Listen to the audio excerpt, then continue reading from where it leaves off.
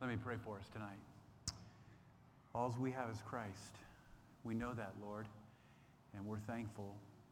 There are some here tonight that might not know you and might be struggling in their inner being, and they might be in a position where they don't know how to get out of their lostness. And so I pray that your word would impact them, and I pray that your word would convict their souls, and that your Spirit, oh God, would teach them the great love of God. We love you, and we pray in Jesus' name. Amen. If you open up your Bibles to Psalm chapter 36, we're going to be there this evening. I was reminded of what we all need, and I thought those two songs were just so fitting for tonight. Every one of us needs the gospel of Jesus Christ. It was some years ago at a Christmas event, visiting a certain man who was dying of cancer, and in a repetitive way, over the years, I had been asking him if I could talk to him about Christ. And knowing that his end was coming near, and as everybody was jolly and around the Christmas festivities, he was sitting over in a corner, and he looked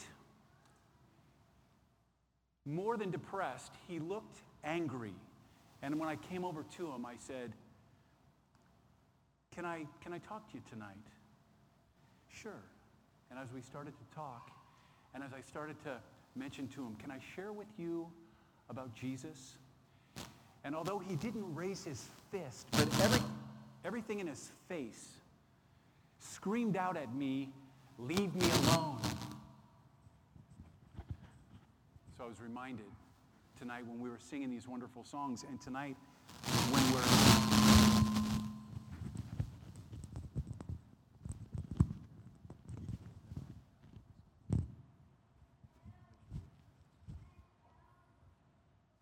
thank you. All right.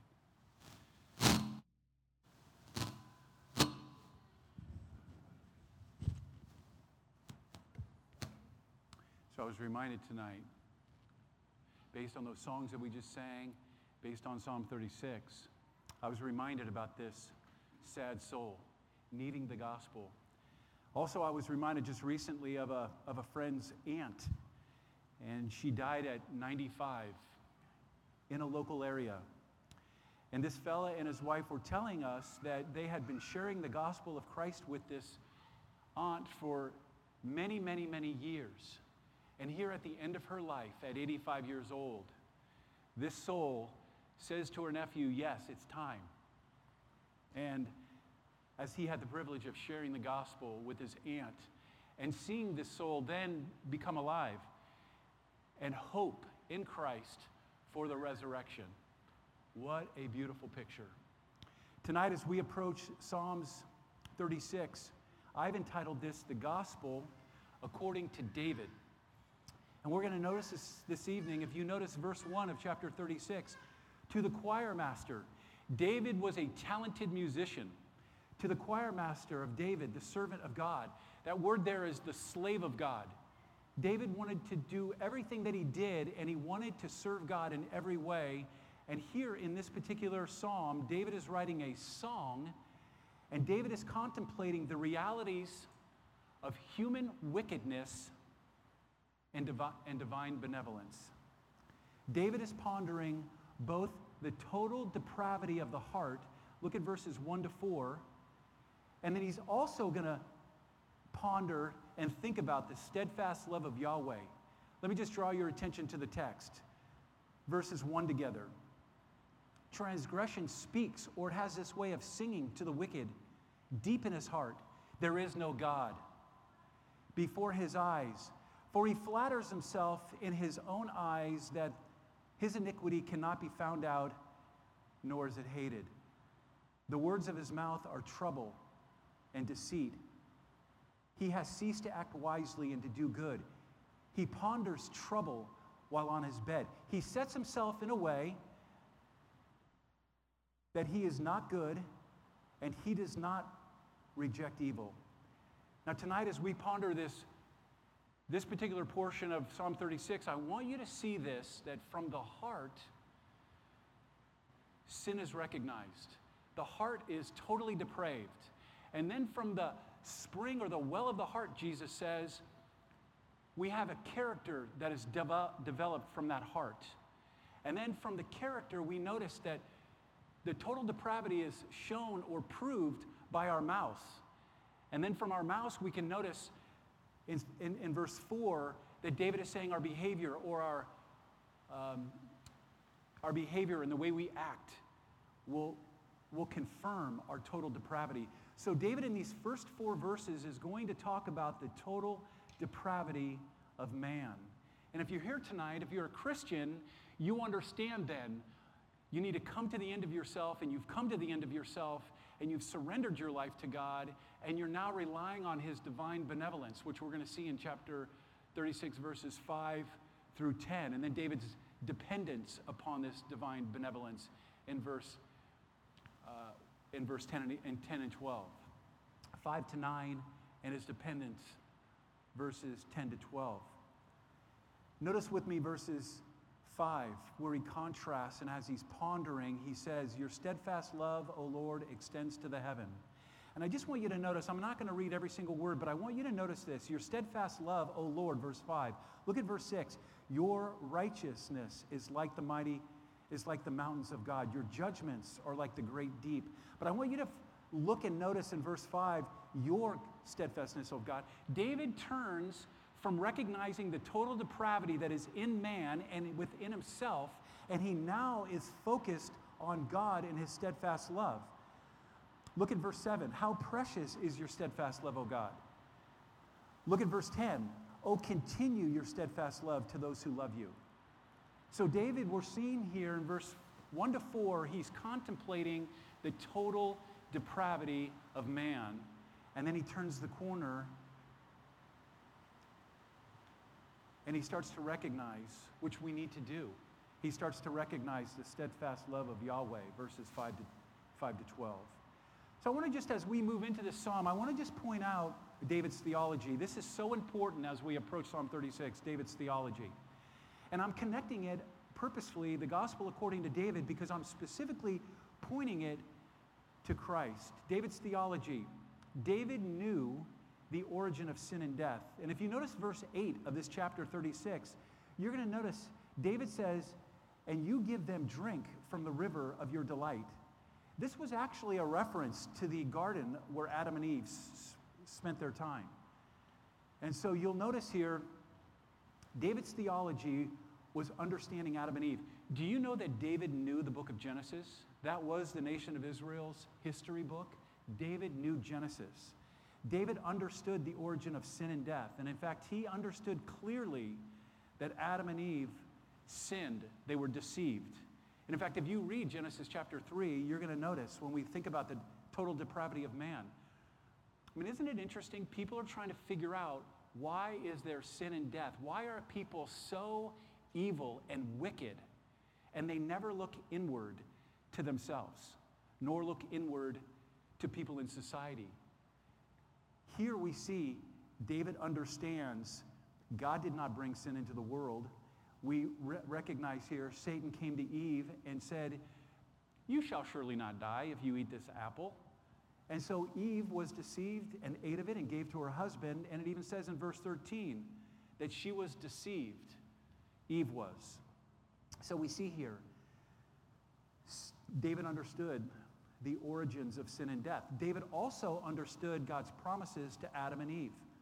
And in verse 15 of chapter 3, David is making this point that the woman's seed, or in chapter 3 of Genesis chapter 3 to verse 15, God is making this point to Eve that is actually making the point to Satan. Making the point to Satan that the woman's seed shall crush your head. And so we see here that God has made a promise to Adam and Eve. And we see them eagerly waiting for this promise of the seed. And we also see in Genesis 22, David knew this, the promise of the Savior. He understood the promise of the Savior. God would provide. In fact, he knew that story of Abraham, when Abraham went to the mountain and he was going to sacrifice Isaac. And he was going to be obedient to God, and he was going to sacrifice his only son. And as he's there and he ties him up on the sacrificial altar, and he's ready to slay his only son, his only begotten son, the son that he loves. He's ready to slay that son, and you know what happens? David sees a ram in the thicket, and in fact, he was told by the Lord, don't slay the son. And God provided there. God provided more than just that sacrifice, but he provided a picture for generations and generations and generations. He provided a picture for those Old Testament saints and the New Testament saints to understand this was prophecy about Jesus Christ. And so David understood this. In fact, David understood and he saw, in fact, if you look at Acts chapter 2, verse 31, not only did David understand the promise, David understood the Savior from Genesis chapter 22, but he understood the Messiah would be coming. He understood that. In fact, we know that from Acts chapter 2, verse 31, where Luke is writing, and Luke is writing about Peter preaching to the nation of Israel, and Peter is preaching, and here's what he's saying about David. David saw, and he spoke about the resurrection of the Christ, that he would neither be abandoned to Hades, nor did his flesh see corruption. This would be a perfect Messiah, a perfect substitute, a perfect righteous one, a perfect one that would take care of the sinfulness of man because we are totally depraved. And if you don't believe me, let's look at verses 1 together. The human heart is totally depraved, and tonight God's word wants to convict us, and he wants us, just like that song that we sang, the first one, about how God brings us low. And when we ponder the whole sinfulness of man, our own depravity, we're going to realize that we need the gospel. We're going to realize that we need his steadfast love. And it's going to be that clear to us. The human heart is totally depraved. And look at verse 1. Transgression speaks to the wicked deep in his heart. In fact, deep in his heart, many translations say deep in my heart. So David is making clear that it's not just a general total depravity of man, but it's in my own heart. And you know David and Bathsheba. Not just his sexual sin with Bathsheba, but his murder against Uriah. His deception for who knows how long. David understood his own sinful heart. There is no, in fact, he says this, transgression, notice how he personifies it, transgressions speak. Transgressions speak to the wicked deep in his heart. There is no fear of God before his eyes. The human heart has no fear of God. He is a consuming fire, the Bible says in Hebrews chapter 12, verse 29. He is a consuming fire. People should fear God.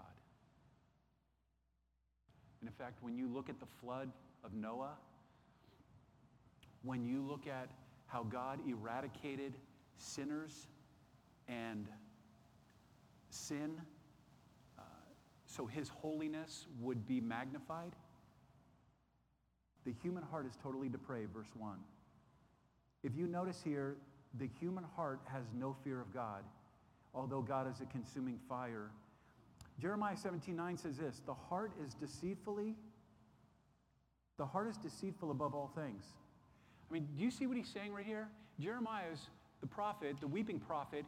He gets the heart of man. And he's saying the heart is the most deceitful. The heart is the most deceitful above all things. Is your brain deceived? It's because of your heart. It's because of your sick and corrupt heart. In fact, and desperately sick, Jeremiah 17:9 says, desperately sick, and who can understand it? I mean, have you thought about your own heart? If you're a Christian, you get this. You get this, and this is a reminder. But if you're here tonight and you just don't understand why you're in such misery, we're trying to make it clear from God's word in Psalms 36 that you have a heart problem. Your heart is totally depraved. In fact, the Bible says your heart is dead. In fact, Colossians chapter 2, verse 13 as well says your heart is dead, as well as Ephesians chapter 2, verse 1 and 2. And so the heart is the fountain of sin. Let me illustrate it this way. When you look at Mark chapter 7, this is interesting. Jesus comes into a setting and he ticks off the Pharisees immediately. And the reason that they're irate is, can you guess? In Mark chapter 7, the reason that they're irate is because he hasn't washed his hands. And they have blown gaskets. Their heads are about ready to pop off. Simply because as him and his disciples start to eat, nobody has done the ceremonial washings, which, by the way, the Pharisees have made up anyway. In fact, Jesus confronts them that this isn't the word of God. This is your own laws that you're creating to put people into bondage. And so they are totally upset that Jesus and his disciples have not washed outwardly their hands. And so what Jesus is doing through this illustration, he says in Mark chapter 7, verses 20 to 23, and this is Jesus teaching them on the human heart. When they want to get all upset because the outward is not clean, Jesus goes right for the heart of the issues, and he says, what comes out of a person is what defiles a person. He's trying to make it clear. Yes, your character, yes, your mouth, yes, your behavior, it's all corrupt, but it comes from that fountain of the heart.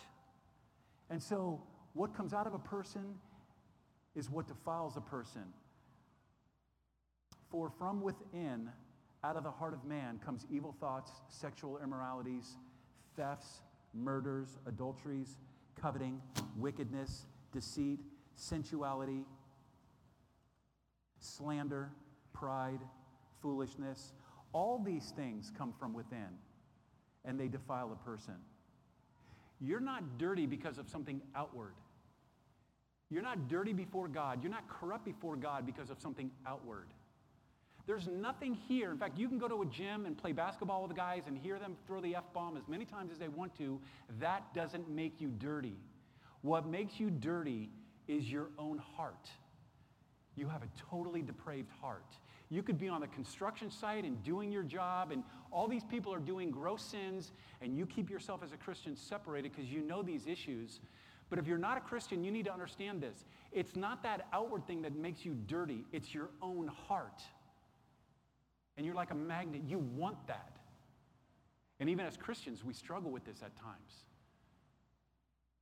I mean, Ephesians chapter 5, verses 1 to 3, you're going to notice, do not be involved with sexual immorality. Watch the filthiness from your mouth. And Paul's making it really clear to the Ephesian Christians about walking worthy of Christ. And he's going like this. Don't even do it. Don't even do it, Christian. And I'm just telling you, if you're a Christian, you struggle with sin. Although you've been regenerated, your heart's been made new, and you can count on that according to 2 Corinthians chapter 6. You can count on having a new nature. But if you're a non-Christian here tonight and you start to see a glimpse of your own heart, that's good. That's really good, because that's where sin comes from. That's where this older man sitting in a corner with his hand just shaking. I don't want to hear anything about Jesus. I heard R.C. Sproul one time commenting on hell and the gnashing of teeth and how the gnashing of teeth is going to represent. You know, I wasn't really clear on this until I heard R.C. Sproul make it really, really clear. That's just the arrogance of the heart. That's just the defilement of the heart. That's just the anger of the heart. That's just the pride of man. I want nothing to do with you, God. So the human heart expresses itself. And so we see here Jesus confronting that. I mean, there are a bunch of lists here, by the way. I mentioned Mark chapter 7, but you could look at 1 Timothy chapter 1. Paul's raising up Timothy to protect the church, and one thing he's doing is protecting the church from sin. 1 Timothy chapter 1, you look at verse 9 and 10. I won't go into all the lists, but I think it's really, really important. If you want to understand the gospel according to David, you need to understand verses 1 to 4 and how he's nailing the depravity of man. The human heart is idolatrous. David understood that. He wanted what he wanted. All of his men are out to battle, and David is on top of his kingdom, and he happens to have his eye catch something very beautiful, and he wanted it, and he took it, and he even killed for it and deceived for it. The heart is desperately wicked. We are in the same boat together. And in fact, if you look at point number 2, not just the heart, but the human character demonstrates the depraved heart. If you're sitting here trying to think, well, okay, I see glimpses of that. I'm telling you, verse 2, for he flatters himself in his own eyes, that his iniquity cannot be found out. This is such a human experience. We do what we want to do because we have idolatrous hearts, and we think it's not going to be found out.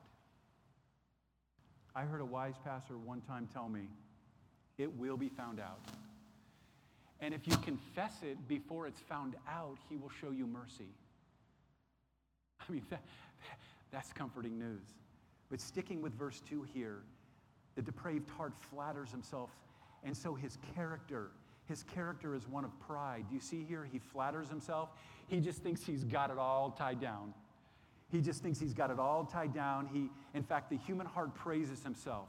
He flatters himself in his own eyes, and his character of pride is easily seen to those of us who have discerning eyes, that his iniquity cannot be found out. He does not think he's lying naked in his inner person before an omnipresent, omniscient, sovereign, holy God. He doesn't get it. So it starts with the heart. It's the fountain. From that is the character, the pride. Also, we see here, verse 3, the mouth. The human mouth and character reveal the depravity of man. Verse 3, the words of his mouth are trouble and deceit, and he has ceased to act wisely and to do good. If you notice James chapter 3, verse 6, we see a very consistent teaching from the Bible in terms of man's mouth.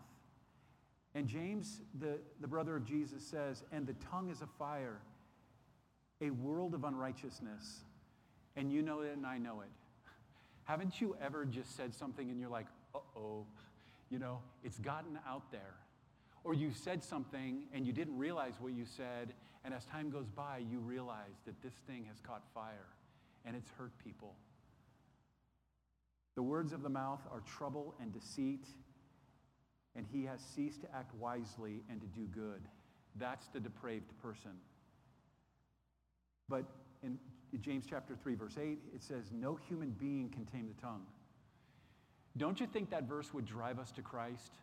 No human being can tame the tongue. And because of your tongue, it manifests your own sinfulness. You need a Savior, Jesus Christ.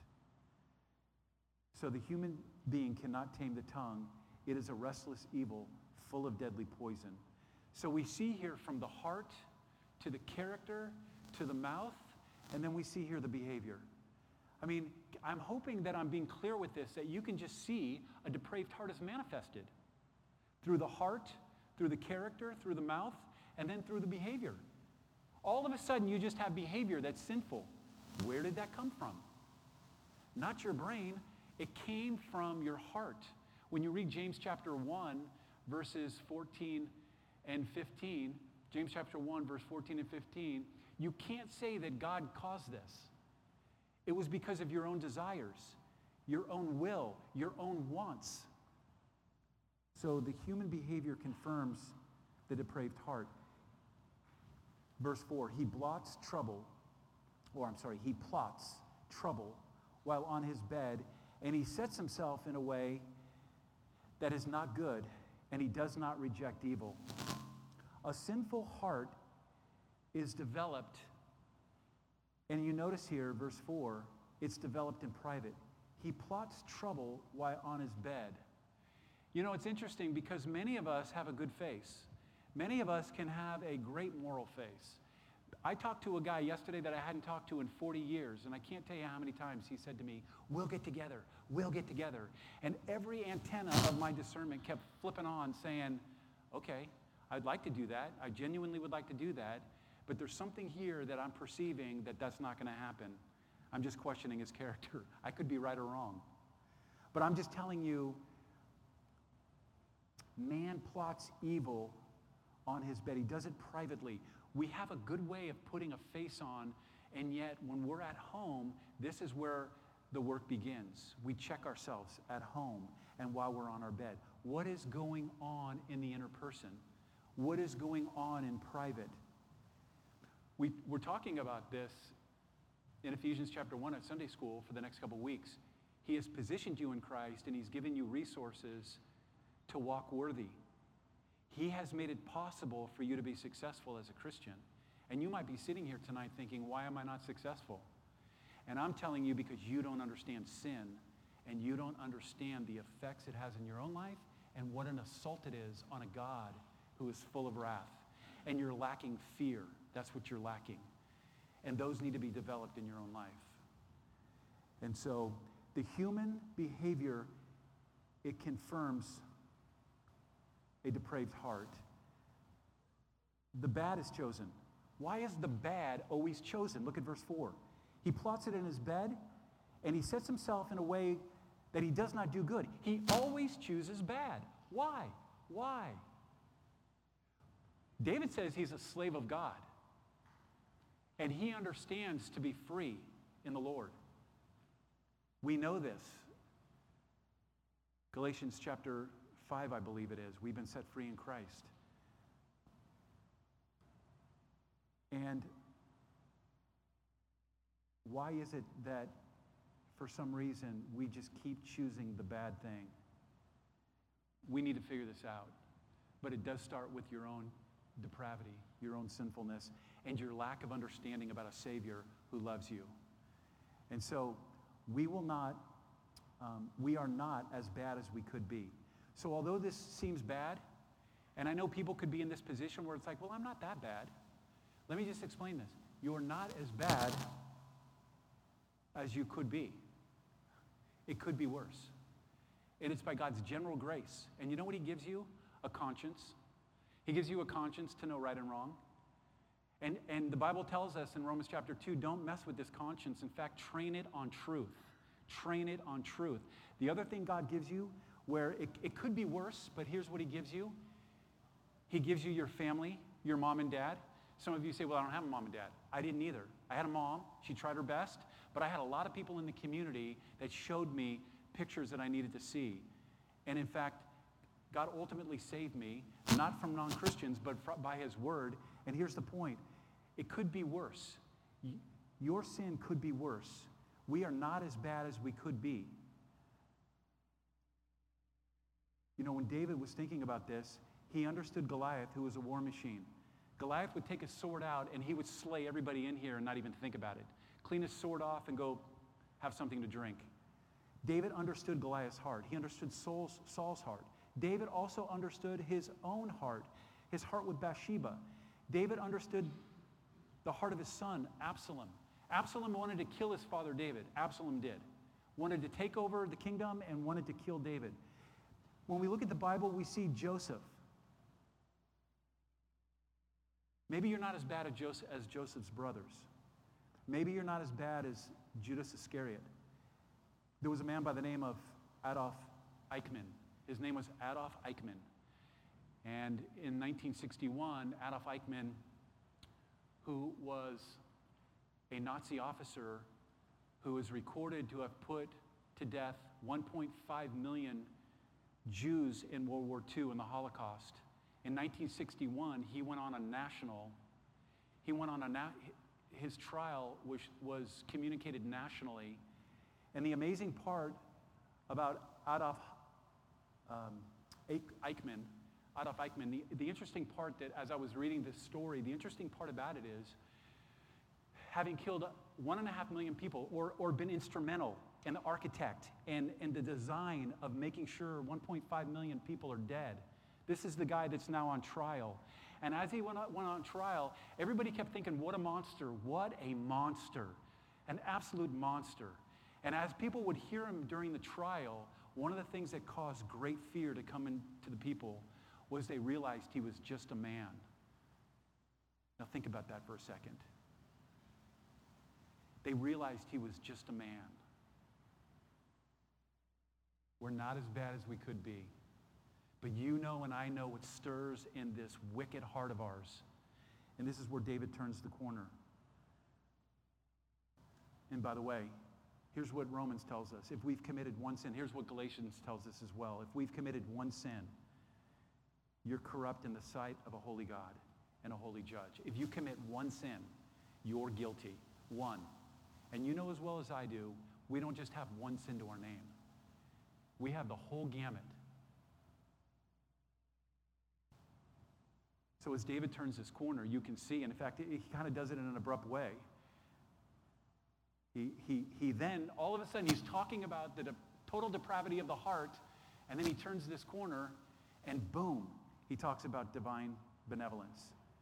Now, I want you to see this, and I'll move through this quickly as we kind of wrap up. Verse 5 and 6, the Lord saves. You can count on this. Look at verse 6 at the very end. Man and beast you save, O Lord. Listen to that. Man and beasts you save, O Lord. Now, I can't promise you that your dog will be in heaven. I don't think that that's what this is saying.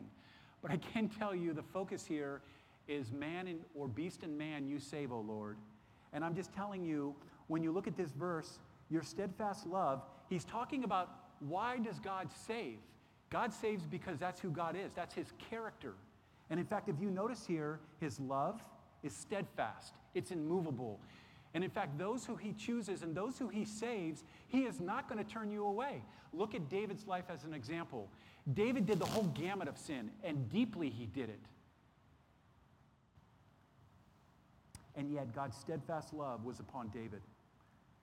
And so when you see here God's character, why would God save any of us is the question. It's not why would God let evil be rampant. Man is sinful. Man is causing sin to be rampant. God is saving. And he's just not to save any.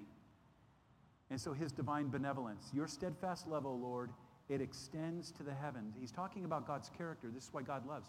Because your steadfast love, O Lord, it extends to the heaven. Your faithfulness to the clouds. God's love, his faithfulness. Your righteousness is like the mountains. Your judgments are like the great deep. Man and beast you save, O Lord. In God's divine benevolence, and that word benevolence there means God just sees the beggar. He sees the one who needs to have charity. He sees the one with great need. If you approach God and you don't think you need something, I'm telling you, you won't get anything. And so, in here, divine benevolence is the Lord, he saves because of his character. And in fact, when you read verse 5, it extends. There is nobody outside of his purview. I mean, how exciting for this nephew and niece to see their 85-year-old aunt come to the Lord after all these years of persevering and trying to share the gospel. Do you see here your steadfast love? It extends to the heavens, your faithfulness to the clouds. This is just giving us a picture. It's just giving us a picture that it extends. It's available. And so Christ's love is far-reaching, and we need to hear that. Christ's saving love can be found. Your faithfulness to the clouds at the end of verse 5. So God's righteousness, you notice his character of righteousness. So David, we're talking about total depravity, and now we're talking about God's righteousness. So you can't come into the judge's chambers without being completely guiltless and completely innocent. And if you notice here, verse 6, his judgments are deep. And really what that's talking about, his judgments are certain. You can count on his judgments. Your judgments are like the great deep. And so your righteousness is spectacularly holy. Look at verse 6.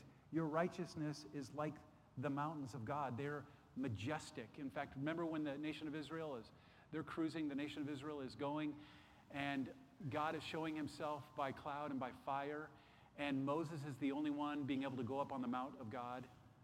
All this to say is this: you need the righteousness of God. You need it. And in fact, you should think about it daily. And what this is communicating to us is Jesus Christ. You need his righteousness. Listen to this verse in 2 Corinthians chapter 5, verse 21. To many of us, it's very familiar. He, speaking of Jesus Christ, he who knew no sin, as speaking about a substitute, he who knew no sin, he was perfect. He was born of a virgin. He who knew no sin became sin. He was crushed on that cross. He was crucified on that cross. He died, he was buried, and he rose again, according to 1 Corinthians 15. And so David understands the righteousness of God, and that's why we need to clearly understand he who knew no sin became sin, that we might be the righteousness of God. We have this righteousness given to us. It's covering us. And so I want you to see here not only his salvation, but in verse 7, he secures. Because we're talking about this righteousness that is given to us. How precious is your steadfast love, O Lord. The children of mankind take refuge in the shadow of your wings. And I just want you to understand how God is speaking to us about eternal security. I mean, what a comfort to understand and to know eternal security. If Jesus' righteousness has been applied to me, can I count on that? Yes, you can. There is eternal security. In fact, in Luke chapter 13, verses 34, Luke chapter 13, it's a chapter where Jesus is telling the masses of the crowds, enter by the narrow gate. He is the narrow gate. Jesus is. And then he turns the corner and he sees these totally depraved Pharisees who are just railing their fists and pride and all of their attributes towards Jesus. And Jesus says to them, Jerusalem, Jerusalem, because they represent Jerusalem. Jerusalem, Jerusalem, the city that kills the prophets and stones those who are sent to it. How often would I gather your children together as a hen gathers her brood under her wings, and you were not willing. I mean, Christ wants to take you and put you under the wing of his protection. He wants to cover you in his righteousness. He wants to protect you from the wrath of God. He wants to protect you. And the plea here today is to come to him. So the Lord saves, he secures, and then lastly, he satisfies, verse 8 and 9. And then we notice here we're feasting. In fact, they feast on the abundance of your house. And I was thinking about this, and for time's sake, just kind of getting to the point. When you come into the Lord's house, in the New Testament, it was sacrificial systems. And in the New Testament, we're going to see the communion service. And we see Christ represented there. And you're going to notice here, we have a banquet feast. We celebrate it every Sunday. Their thirst is quenched. Look at verse 8. Verse 8, you give them drink from the river of your delight. It's a reference to the Garden of Eden. And Jesus said to the woman at the well, in John 4, verses 13 and 14, everyone who drinks. And Jesus is trying to give her a lesson. This is a prostitute. This is. Let me retract that. I'm not saying she's a prostitute. She's definitely an immoral person. She's had 5 husbands. And Jesus is talking with her, and he reveals her own sinful heart to her.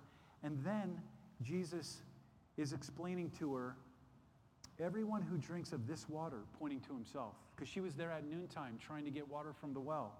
And Jesus is switching the gears and switching from a physical picture to a spiritual picture.